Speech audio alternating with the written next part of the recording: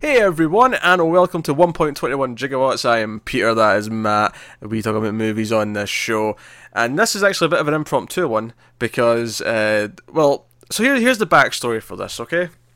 Bear with me. So, for a long time, we'd heard about God Particle. God Particle, of course, was the rumoured next film in the Cloverfield franchise, which at this point basically means anthology with loose connections, because 10 Cloverfield Lane had little to do with the first one except a few things, which we'll get into a bit more, I think, when we get to spoilers for this one, and we'll get to connections and all sorts. So, Netflix, about a month ago, for the international audience, bought Annihilation, which is Alex Garland's new film. He did Ex Machina. And this was not domestically, but for everywhere else, pretty much except, I think, the US, China, and I want to say like one other place. But they got the rights for it everywhere else. So Netflix are putting that film out everywhere else soon after it comes out in the US, right? That's what's happening with Annihilation. Yeah. Like a week and a half ago, murmurs came out. Oh, they might be buying God Particle for everywhere. They might be, the new Cloverfield movie, they might be doing that. And then, just this past week's movie news, me and Connor, just before the weekend, there was scuttlebutt that the rumours were that they've not actually announced that they've bought it yet, but they might reveal that they've bought it with a Super Bowl spot. That was the rumour going in. So See, I had zero idea that was going to happen. Not an inkling. Well, we were expecting, so because of that news, we were expecting a trailer during the Super Bowl from Netflix, and then like a release date, like, oh, it's coming, and because this was originally scheduled to go to theaters on April something or other, sometime in April. But the rumours were that Netflix were going to put it out before that date. None of them said that night. So naturally, we get that Super Bowl spot, and it ends with, on Netflix tonight, and it's oh shit, we're shadow dropping it. Yeah. This is bold. I like that for a couple of reasons. I liked it because it's very Cloverfield. If you remember, 10 Cloverfield Lane only got announced about 2 months before it came out, which is for a movie is really short. That is like... Yeah, and it was also a Super Bowl spot, if I remember right. Like, all of a sudden this trailer dropped on us, yeah. And I was like, oh, okay, this is coming out sooner than we thought. Like, we knew next to nothing outside of Mary Elizabeth Winstead and John Goodman, I think, and it was the next Cloverfield installment. I don't even think we knew it was the next Cloverfield at the time. I don't remember. I remember there being inklings. Maybe I'm just conflating that it was a Bad Robot. I know it was a Bad Robot production. At least if we did, it was like, we didn't know the title.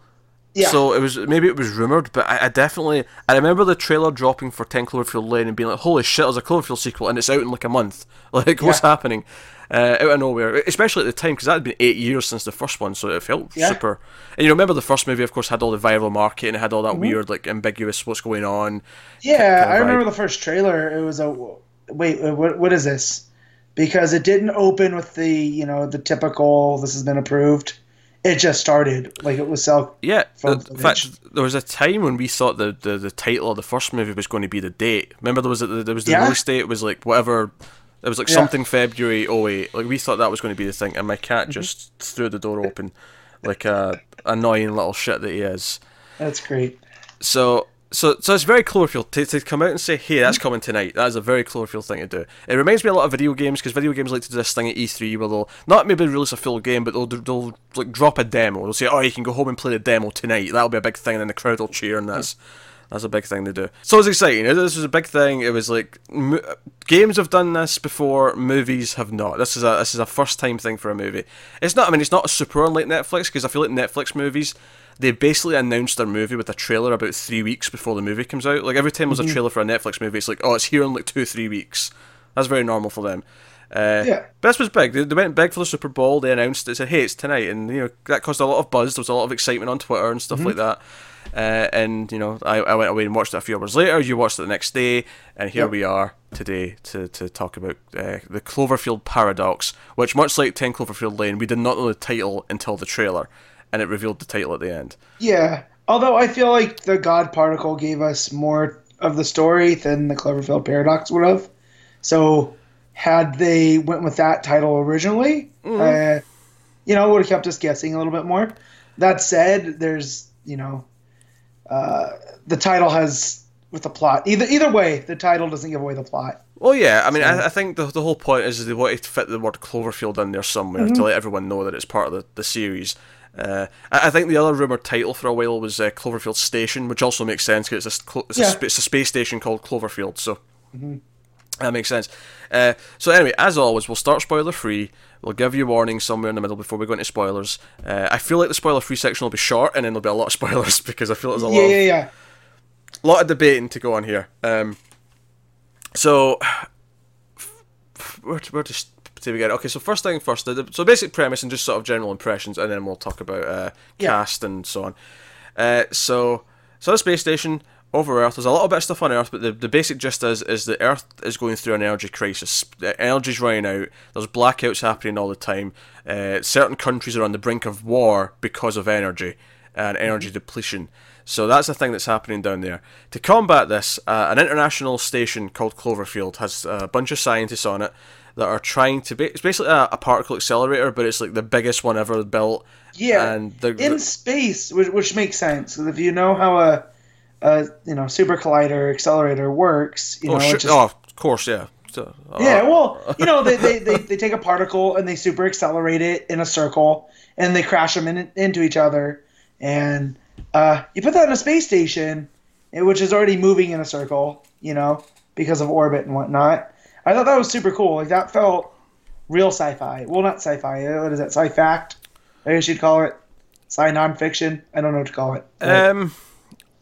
I'd say the idea just feels, I guess, grounded. Right? Well, I wouldn't say fact so much, but it feels grounded. Yeah. There we go. That's a better term for it. So, right then, I'm going off of the title, The God Particle, going, oh, okay. Clearly, something's going to happen with this accelerator. Well, yeah, it's the plot of the movie, right? Something bad's going to happen, exactly. And we'll see what they deal with. And yeah, so obviously that's where the grounded elements kind of end, because then it goes off the deep end once shit goes down. So you've got a big cast of characters. It's a very interesting cast, actually. There's a lot of familiar faces. I'm going to butcher her name here, but the lead, Hamilton, who's the British member of the crew, they've all got flags on their all got patch flags on their shoulders, so this is how I identify them more than anything, is what country they're from. But she's played by Guju Mbatha-Raw, who I just saw in a trailer for another Netflix movie, but the main place that I feel like most people will know her from right now is San Junipero, the episode of Black Mirror. So she's in there. David Oyelowo, if I'm saying that again, butchering that. There you go. Yeah. He's in it as well. Say it fast. He's the American scientist or crew member. If I didn't know better just from the movies I've seen him in, I would never guess he was British, because his American accent's like near perfect. Because he played Dr. King in Selma. I'm trying to think what else I've seen him in. I think he was in what's the one with Oscar Isaac and Jessica Chastain? Most Violent Year. He was in that playing an American. So when I do see him pop up with his natural accent, it's weird.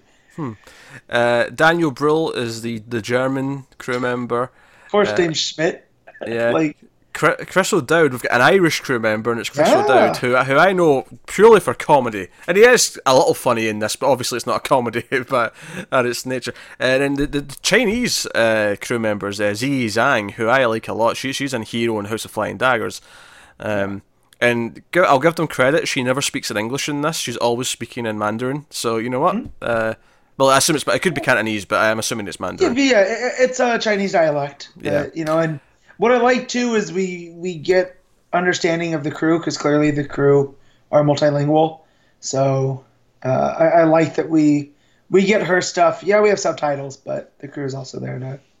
Yeah. So Elizabeth Debicki pops up as well. Who of course has been in a bunch of things recently. Guardians 2, she was in that spy thing with Henry Cavill and Armie Hammer. Oh, that's where I know her from. I couldn't pin her right down. But yeah, that makes sense. Now I see it. And she's popping up in more stuff soon. So you got an interesting cast, to say the least. You got a sci-fi movie set in a space station. Obviously the God Particle, or the accelerator, goes off. Something goes wrong. There is parallel universe shenanigans afoot, and then it becomes about solving said shenanigans, and that's basically all I want to give away. I want to just leave it there, and we can talk about the rest in spoilers. But I'll ask the general question, Matt. Did you enjoy the Cloverfield paradox? I don't know. I've it. So I'll get it straight. Your feelings on the movie itself is a paradox. That yes, exactly. There you go. Because clearly there was a budget. It looked great. You know, the cast is directed. Yeah, everyone's great. The camera moves. Everything. It's a coherent movie. And then you get to the story, and I just don't know what to make heads or tail of it. I mean, obviously when we get spoilers, I've got theories about things, but as far did I enjoy the movie? I mostly did. I think the reaction to the movie has been very negative online. It's been a very not ill received film, and I feel like I agree with a fair amount of the complaints. I do think the script is not that great. It has a lot of interesting ideas. It doesn't necessarily quite make them all fit together in a cohesive way, unfortunately. But the cast are very good. I think the ideas that it's playing with are interesting, and it makes for some cool moments. I think one of the biggest flaws, all in the fact that some of the ideas kind of clash, is it sometimes falls into the regular sort of tropes of a space movie where the station's falling apart and they have to do the same thing I've seen them do in every space station movie where they have to try and fix things, and it falls into a couple of those trappings, and it's so for as much as it's doing some really crazy stuff, some of it feels really simple and normal and what I expect. Yeah, it almost feels like a space movie greatest hits at points. You know, like you get the can we trust this guy? Or, what's going on the outside? What was that sound? Yeah, we have to put a suit on and go outside and fix something. That's dangerous. All those sort of beats, it plays a lot of those. And that's where it largely falls down a little bit because it's just, okay, so we're just doing the regular thing now. That said, what I do like about this franchise, though, 3 movies in. Now, and I will say 10 Cloverfield Lane is definitely the best of the 3. That was a great movie. Heads about, like... I was gonna say something larger than Head and Shoulders Above, because it's like up on a ladder compared to these other 2. But yeah. I like that it is. I mean, it's obviously there's connections. There's a sort of mythology that you can maybe connect to it, and again, we'll talk about that in spoilers. But it's basically an anthology of different ideas that are just connected under this banner of Cloverfield. Because 10 Cloverfield Lane. I mean, sure, there was connections again, as we mentioned, but for the most part, it is a science fiction thriller set in a bunker about paranoia. This is a space station movie with alternate reality things messing things up. They're both very different films, and obviously the first movie is a monster movie. So I like that it's exploring different ideas. We know the 4th one's already been shot; it's already in the can. It's set in World War II. So I am so down for that one. So we'll see how that goes. That's get announced the night of. I saw a tweet joking that the 4th one's already out. We just have to find it. If that robot, it wouldn't surprise me. Yeah, I know. You have to do one of their ARGs, and then, which is alternate reality game if you're not initiated. But yeah, you just have to click on the links, go through, and find it. But so. Great. I appreciate all these things, I like how it was announced. I do think it's kind of like the first movie in a lot of ways, where the movie at the end is okay to decent, and then but all the buzz building up to it is, and admittedly in this case it was a really short buzz because it was only it was announced, and 4 hours later it was on Netflix. This is a rare one where everybody I know was talking about it. People that you're not even sure liked the first 2 are just like, oh, I'm watching that. Just based off of it's coming out right now. So I thought that was pretty smart on their part, I think. Yeah, I think honestly it's the biggest thing they could have done to make everyone excited at the time. I mean, I would have been excited because it's a sci-fi movie and I'm into this sort of shit. But I think that whole... Not only is it available tonight, not only is that a big deal in and of itself, the fact that... No, this is a part of a franchise that's had theatre releases. People see this as a proper movie. And and I don't want to say that people don't look at Bright or other Netflix movies as proper movies per se, but I think there is at least right now, because we're not quite in the full swing of things go straight to VOD yet. There's still this kind of separation where the proper movies go to the theatre, and then the smaller ones go to VOD straight away. So having Cloverfield, which has had 2 movies in the cinema, and having said, no, that's coming tonight on Netflix. You can go see that right now without paying for it. Like, you've already got Netflix, you just go see it.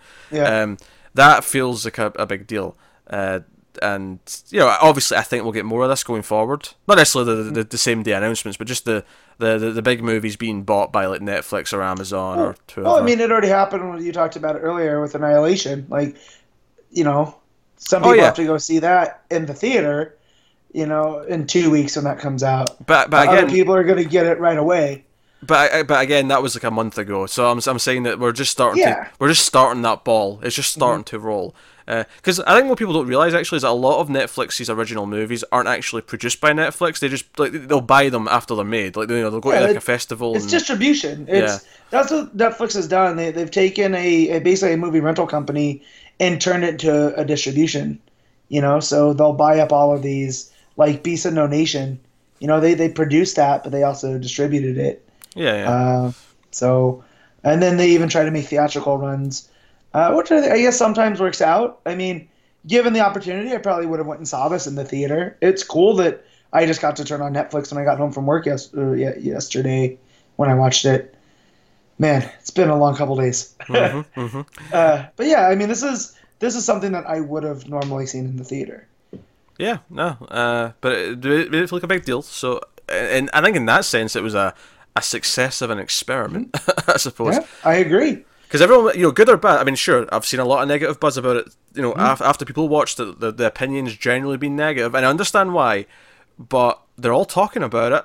Like, people, it's trending on the Twitters and everything else. Like, people are, you know, talking. So, on that front, I think it's kind of a success. But yeah, so what actually does work about the movie? I said the ideas were pretty good. I think it does have some pretty interesting little funny beats. It has some cool little, you know, like just sci-fi twisty moments and stuff like that. Where the moments are there. It's for me, what didn't work were the reasoning like behind those moments. I'm still thinking about them. So that's good. I mean, I don't believe that everything that happens needs a clear, concise.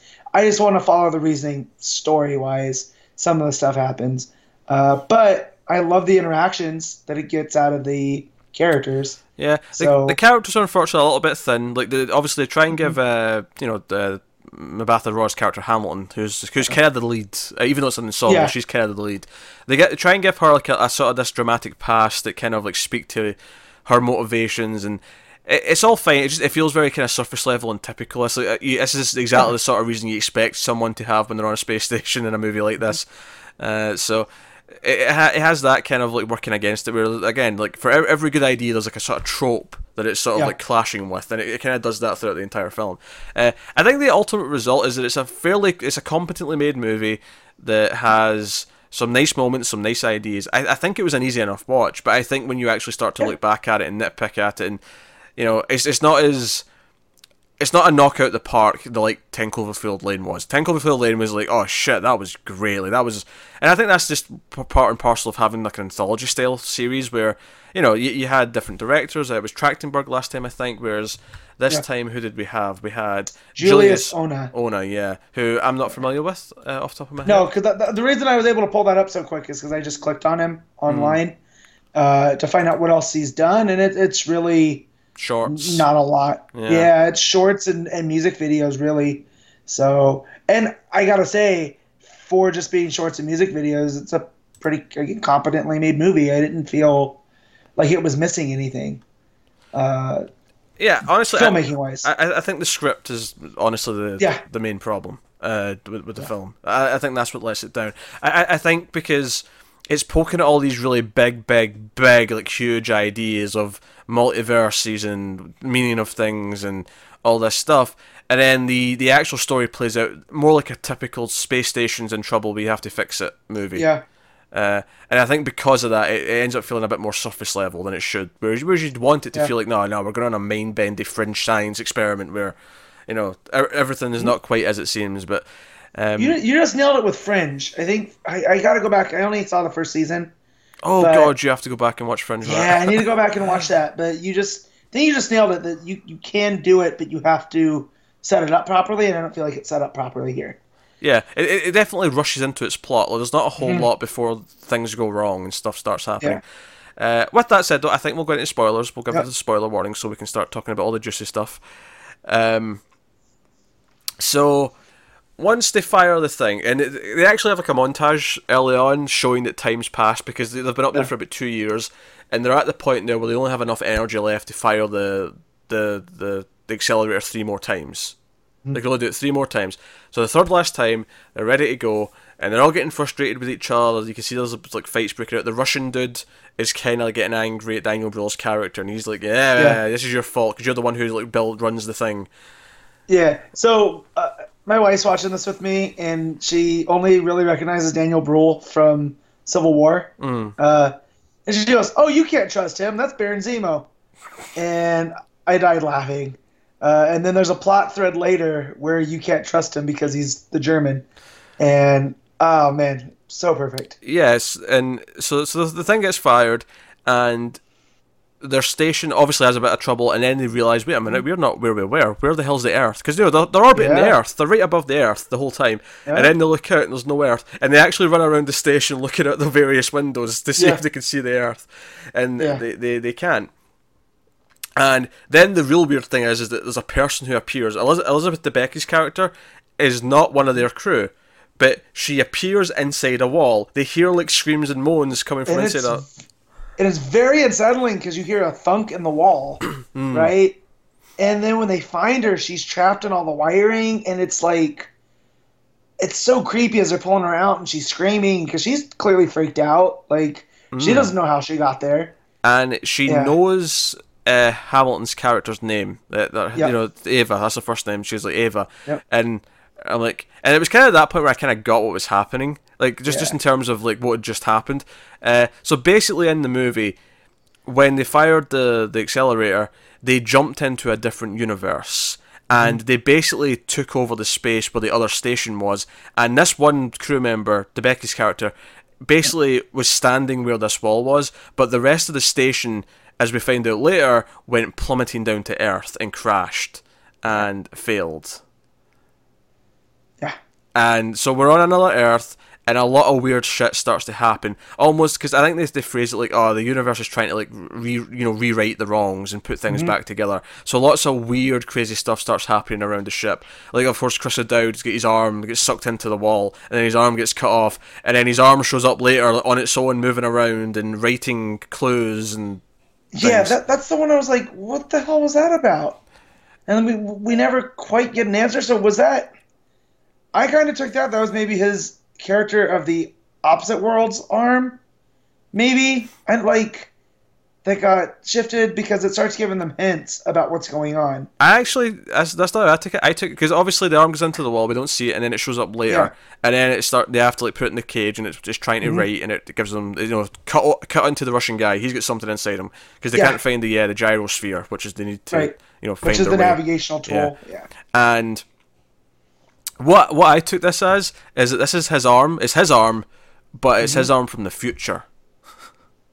Oh, Jesus. So it knows these things because it's from the future.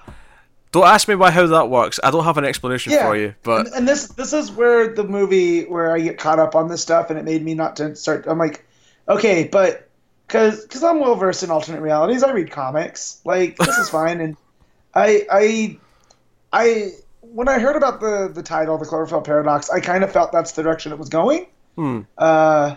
And so I was like, okay, well, are they going to meet parallel versions of themselves?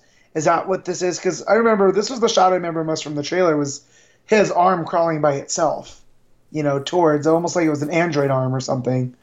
So I'm, you know, trying to piece it all together. And then you have the Russian guy who, he starts like feeling that stuff's crawling inside him. And then he ends up exploding in the worms that were, like, they were experimenting on up in space, had gotten put into his body. I don't think it was. I think it was experimentation. I think they used them for the ecosystem up there. Yeah. Okay. Well, either way, these worms were up there, and I was just like, okay, well, where's that at? Like, you know, so all this weird stuff just starts happening, and it's unsettling, and it got some, you know, I don't want to say scares out of me, but I did yell, "What the hell?" The arm stuff was great. In fact, it led to my favourite line of the entire film. Yeah. After it writes down. Yeah. Is it after it writes down? I can't remember if it's after it writes down or if it's. I think it is after it actually writes it down, but it might be before when it's just sort of trying to write. But they read, like, you know, cut into whatever, and Chris O'Dowd just yells out, "What are you saying, arm?" Yeah. that broke me. That cracked me up something awful. Yeah, that line. He's so good at comedy. Because he also has a line later where he says he'll lend his stump. He goes, "I'll lend a hand." I mean, stump. You know, because he's missing. Yeah. Just him yelling, "What are you saying, arm?" is just just a great line. But so I love the arm stuff. That was because it was so weird and bizarre, and it felt like, okay, we're going to start playing with all these weird like ideas because of what they've done, and then DeBecky starts like sort of because.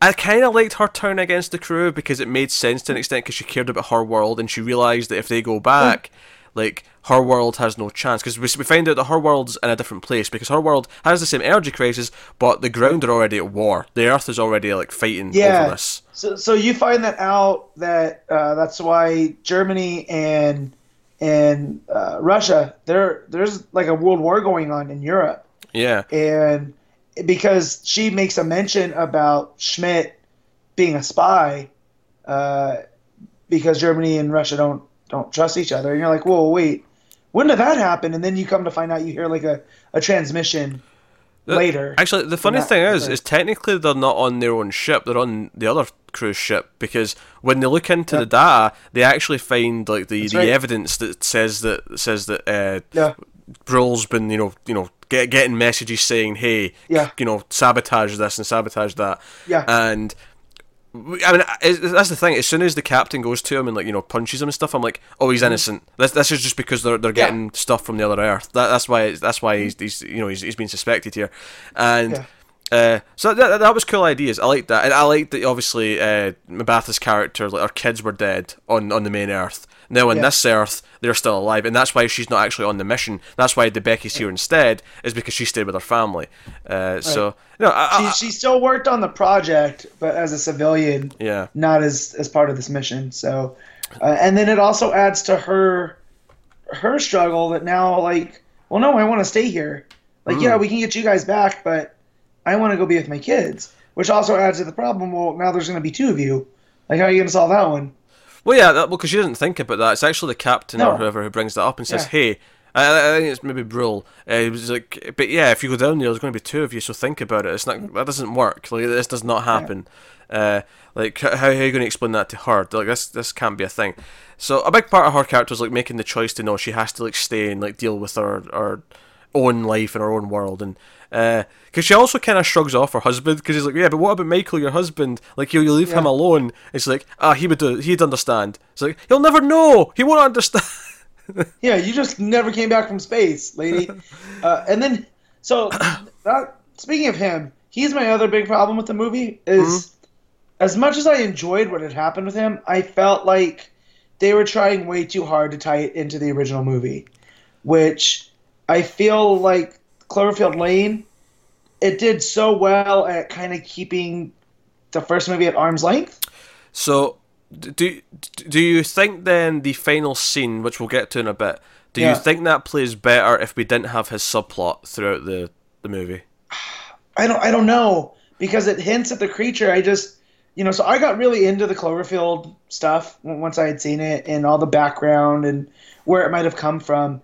And then, so now there's some inconsistencies. So I feel like this is, comic readership. Where I'm going, continuity doesn't line up. Hold on a second.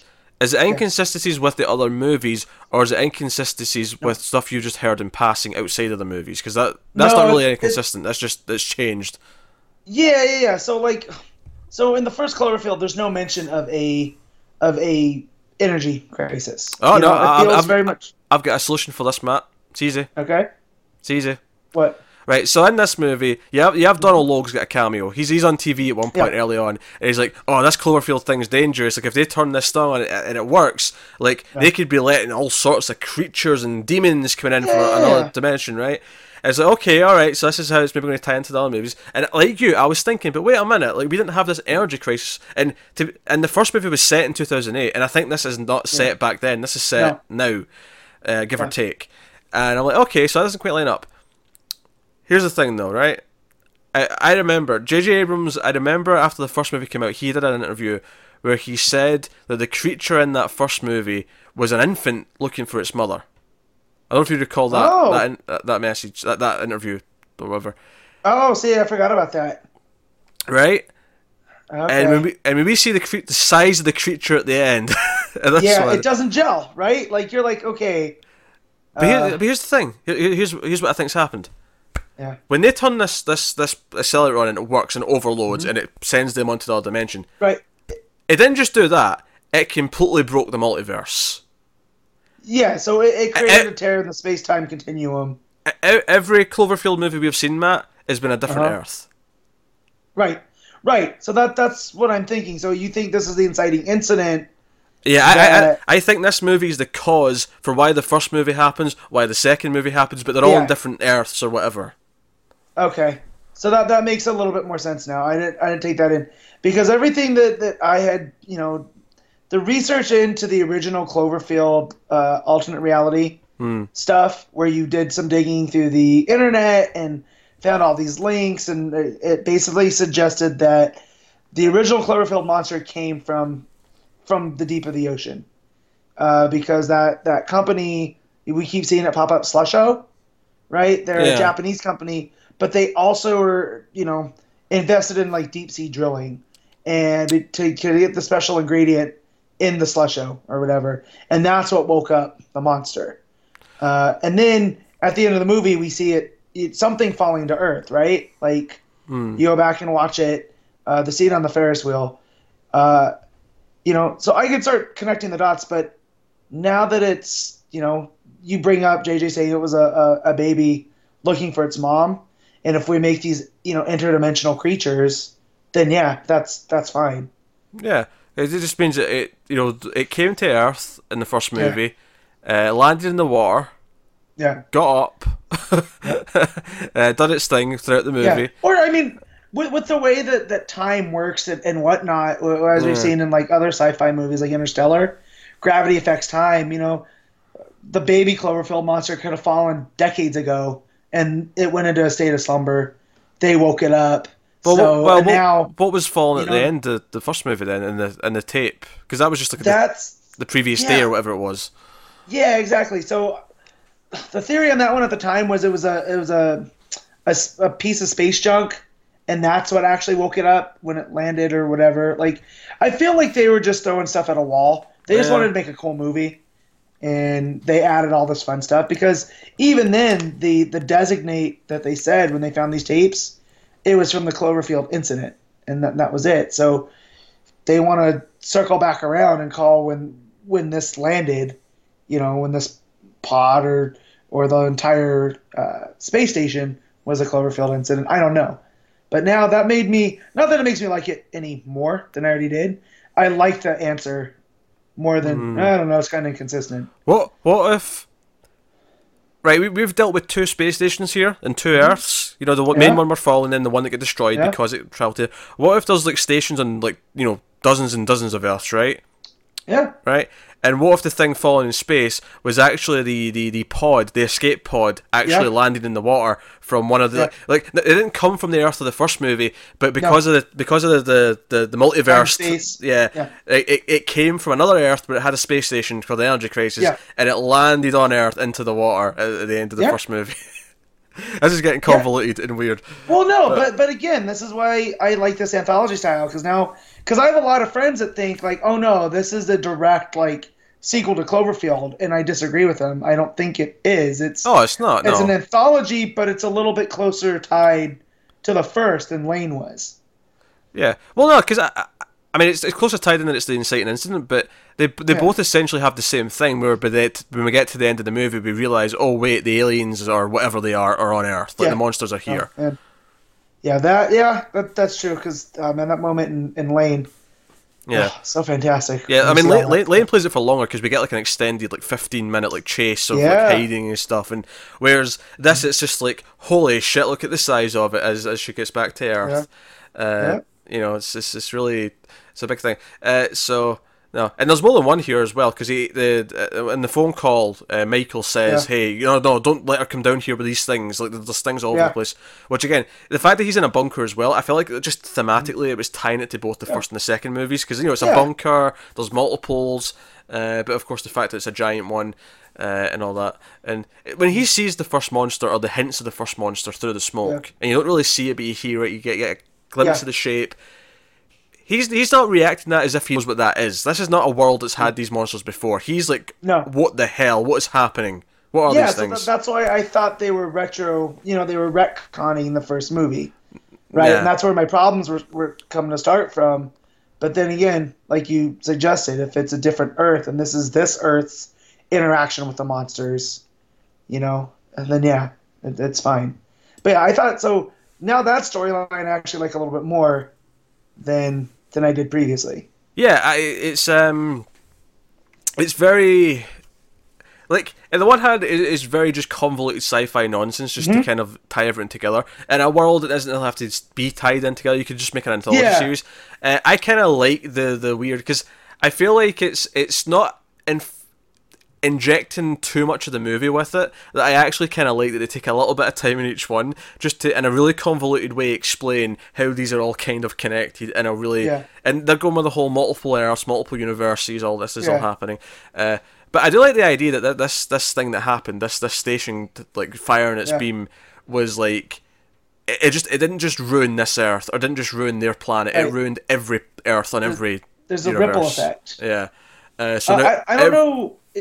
Go ahead. I was going to say that every Earth is dealing with these monsters, because this is and the idea that time doesn't match on each Earth, so that's why in the fourth movie potentially we're going to have World War II, and then by the end of it there's going to be monsters. I don't know. Yeah. So I don't know if you remember when the CERN in Switzerland, when they fired that up for the first time. I remember and the people were freaking out. I remember the build up to it and people being worried about it, but I mean I don't remember. Yeah. So that's when I had heard that it was called the God Particle. That's why I was like, oh, okay. This has to do with multiverses, because that was one of the things saying you might accidentally create a black hole and we don't know what's on the other side of that. It could be a parallel universe. It could be this. It could be that. And of course, nothing. I mean, none that we know has happened. Oh, it's all top secret. They're keeping that hush hush. Yeah. So I like the idea that they're playing with that again. I said that at the top with expectations of super colliders and whatnot. But yeah, I like that ripple effect across. It was from this one incident, and you go back and you can think this is why the aliens are invading at the end of Lane, is because it affected, whatever this was affected. More precisely, they've already invaded because she was knocked out for X time, and they're all kind of bunkered down. And I think it says something that for the majority of this review so far, we have been talking about the mythology and not so much about the plot of the movie itself, because that's the interesting part of the movie. The actual characters going through the motions of, we need to try and close this vent and rewire these things, and Captain has to sacrifice himself to take away that part of the ship, otherwise the whole station will go down or break apart or whatever. We've seen it done in better ways, like in Gravity. You know what I mean? Absolutely, yeah.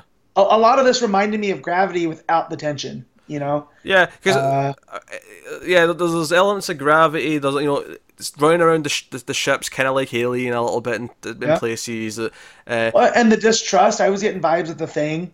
Because they didn't know what was going on with her. Yeah. I feel like the actual sort of what the characters are doing for 90% of the movie is very much just a hodgepodge of all these different sci-fi movies we've already seen do these things better.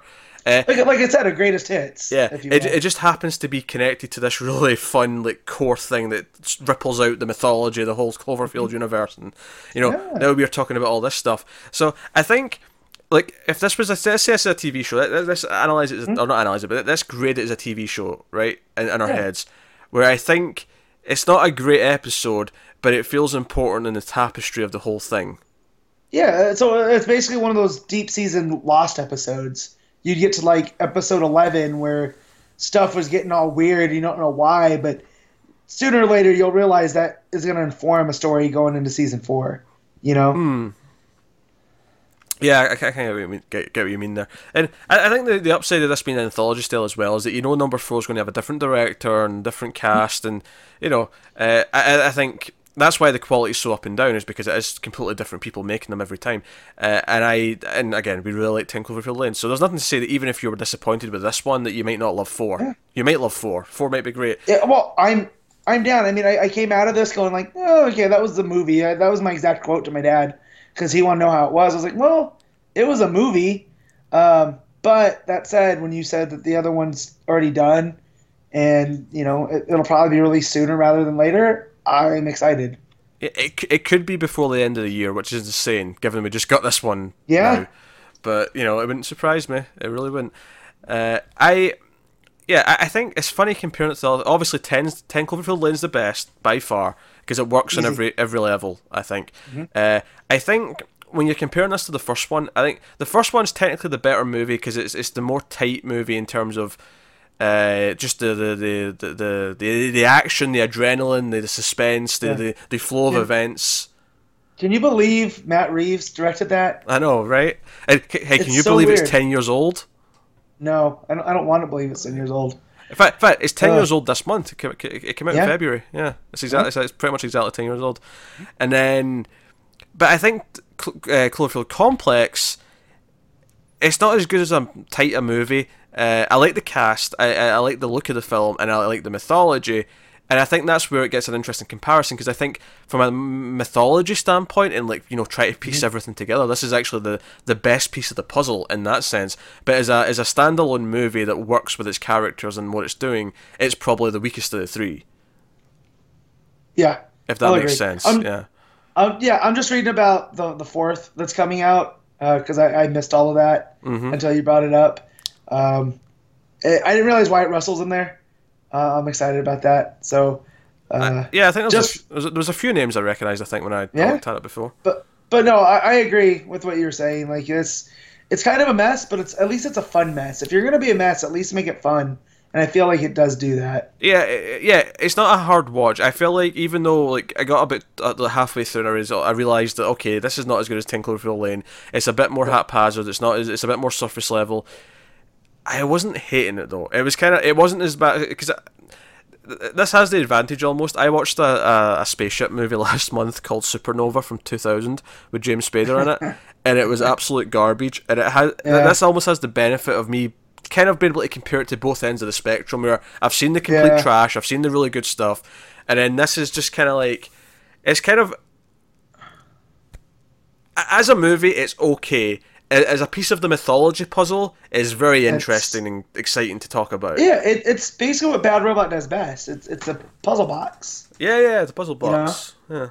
That said, did you see Life? Was that from last year? I did see Life last year, yeah. So I kept getting those two confused because I just know they were on a spaceship.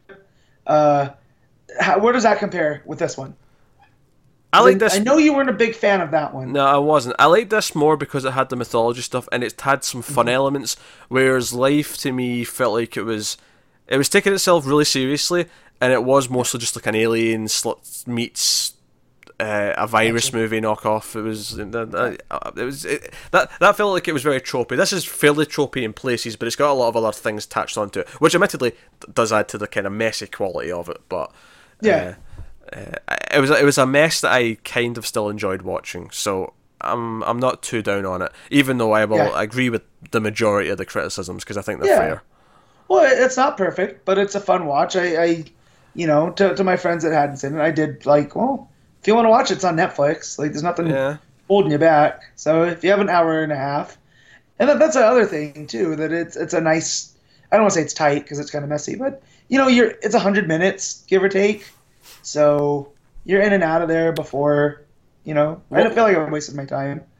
What I will say though, actually, is when it started and I was like, oh, I kind of like some of the crew members. I was like, no, don't get attached because Cloverfield movies do not end with happy endings. They end with really bleak endings. Now, admittedly, 10 Cloverfield Lane wasn't that bleak in the sense that she was still alive and she drove off into the night and we don't really see what happens to her. That's the happiest we've had. Whereas this is them landing on Earth with this huge, gargantuan, like 800-foot monster, like coming up above the clouds and like roaring.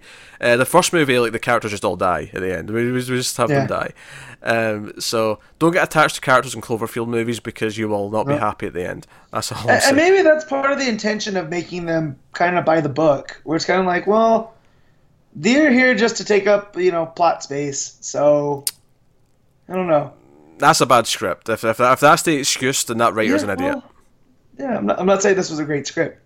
Yeah, I know. I'm just like, you never make the choice to have your characters be, kind of bland, and I don't think honestly the characters are bland. They're elevated by the fact that they've got a really good cast doing them, but they're still kind of just typical characters. They're not really much to them.